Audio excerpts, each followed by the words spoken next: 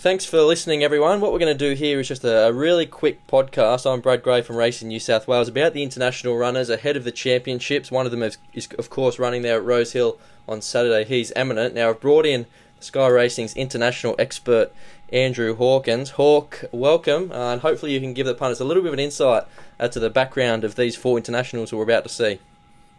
Yeah, hopefully, Brad. Very interesting, as always, to have these horses visiting and trying to line up these international form lines is always somewhat perplexing. So it's an interesting and fascinating puzzle that awaits over the next few weeks.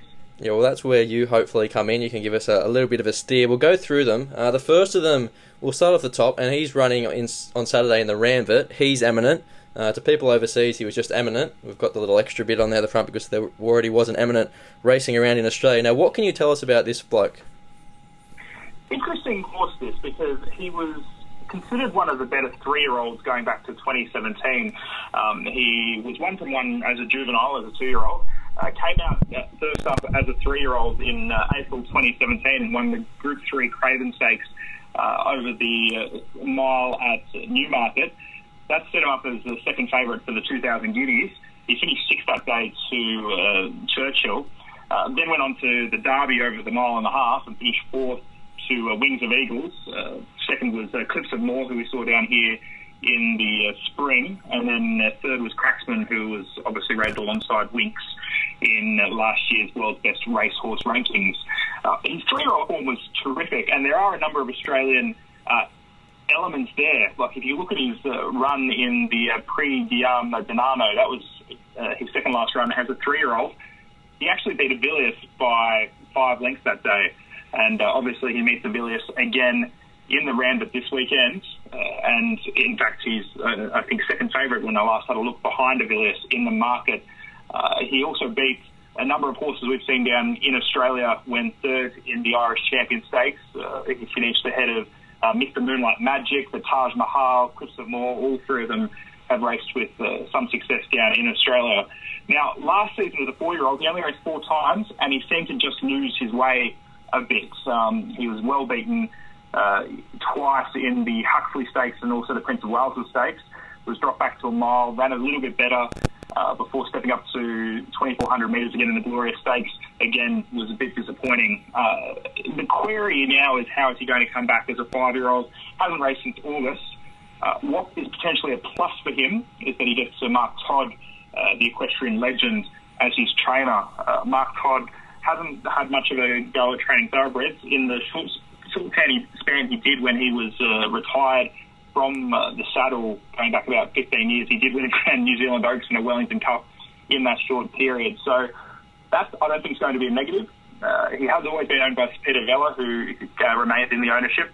So I think he's probably the one who creates the most interest, because if he can find his 3-year-old form, he's going to be something hard to beat in anything he tackles, and that includes the Queen Elizabeth Stakes against Winks. Now, that's a big if, but if he can do it, it's going to make for a great Queen Elizabeth Stakes. As far as his racing pattern goes, he seems to do his best when he's rolling along out in front. Is that fair to say? That's fair to say. He did chase when he won the Craven, going back, 2 years ago now. That said, he's very reminiscent of his sire, Frankel.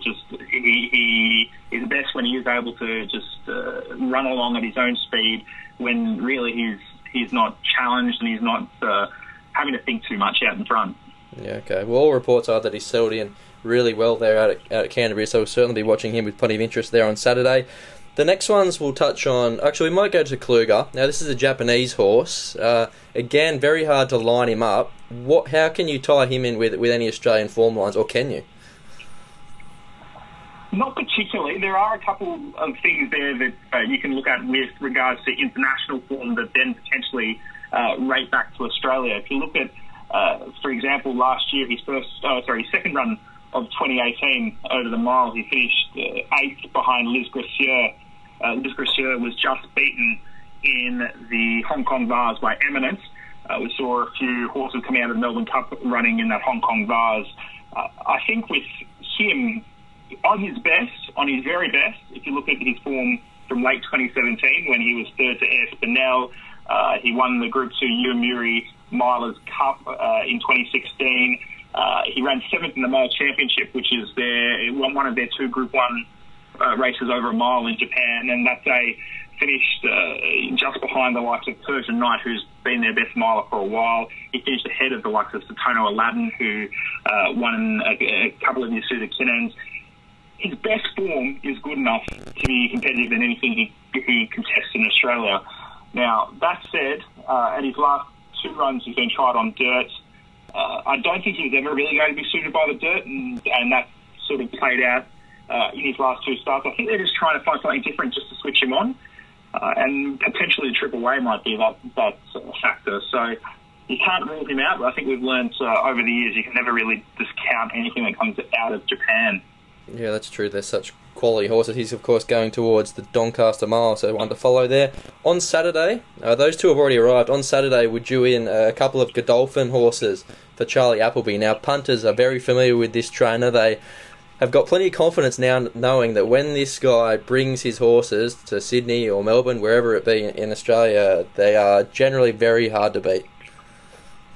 Yeah, it's been quite the story to see what Charlie managed to do, Charlie Appleby, just even before he won the Melbourne Cup, just to see the number of cups that he'd taken in both Sydney and Melbourne and just the number of successes he'd had. Obviously, the Melbourne Cup was then the pinnacle, but potentially he could have a very good championships, and I'm excited to see what these 2 horses can do. Okay, so tell us about these horses. You might actually have to help me with the correct pronunciation. I believe it's Doobie and Dubai.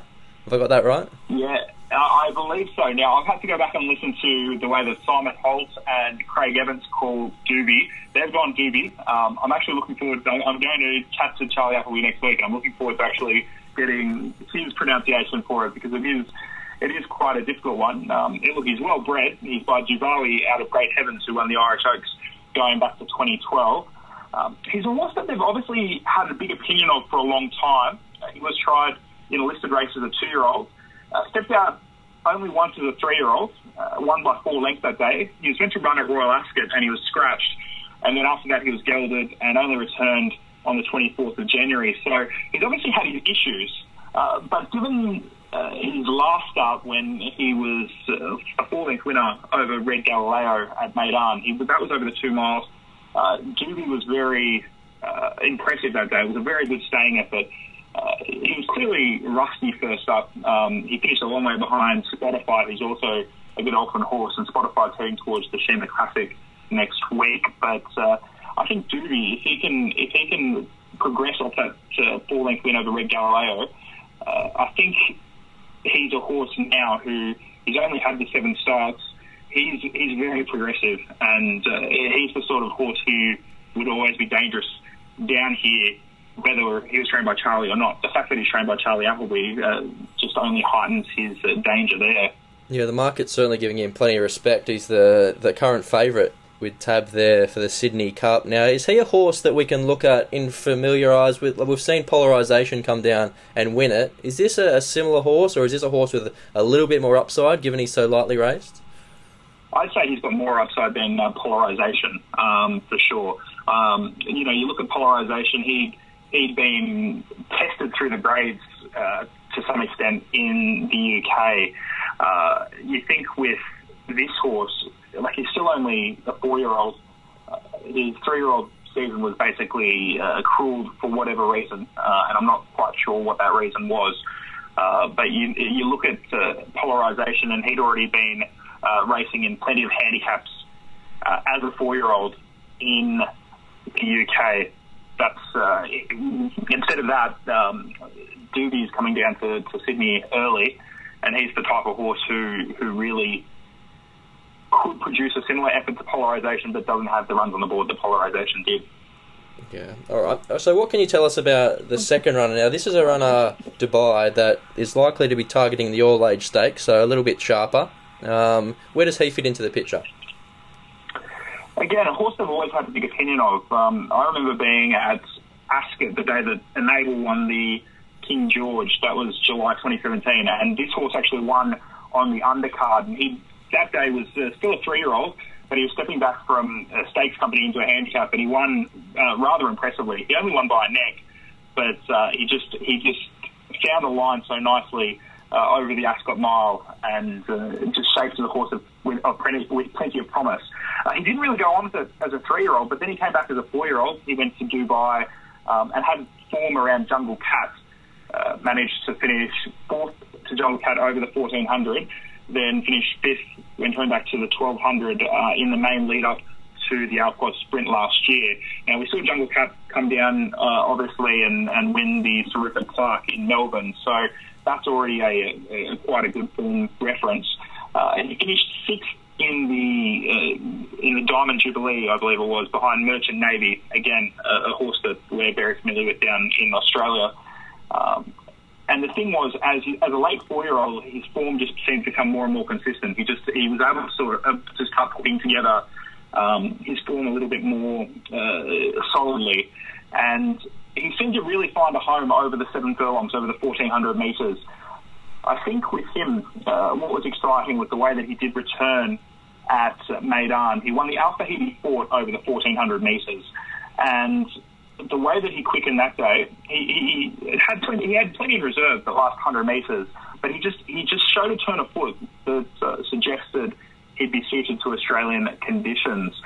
He beat a horse called Mythical Magic, who I think was actually Charlie Appleby's original contender for Australia. I think he wanted to bring him down to the Doncaster Mile, Mythical Magic, but then he came out and won the Zabeel Mile by 3 lengths, and they've decided to keep him in the UAE. So we get Dubai, and as you say, the all age, it isn't a race that's often targeted by overseas trainers.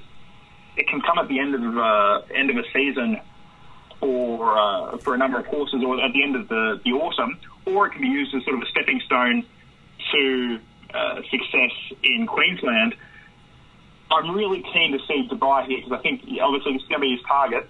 I think he's going to be very, very hard to beat. Okay. All right. Well, the last thing I'll do is I'll put you on the spot just a little bit here. Question without notice, but if you had your $5, you could only back one of these imports in their designated targets over the championships, which one is it? For me, it'd be Dubai, just because of the race that he's targeting and the likely nature of the assignment ahead of him. I mean, I think Eminence probably the best of them, but there are so many queries. Doobies, at the moment, I still just want to see him take that step forward, which I think he can. Kluger, same. There are queries around all of these horses.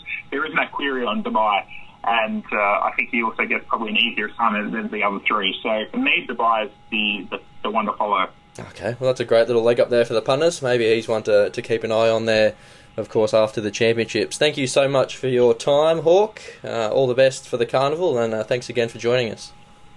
Cheers, Brad.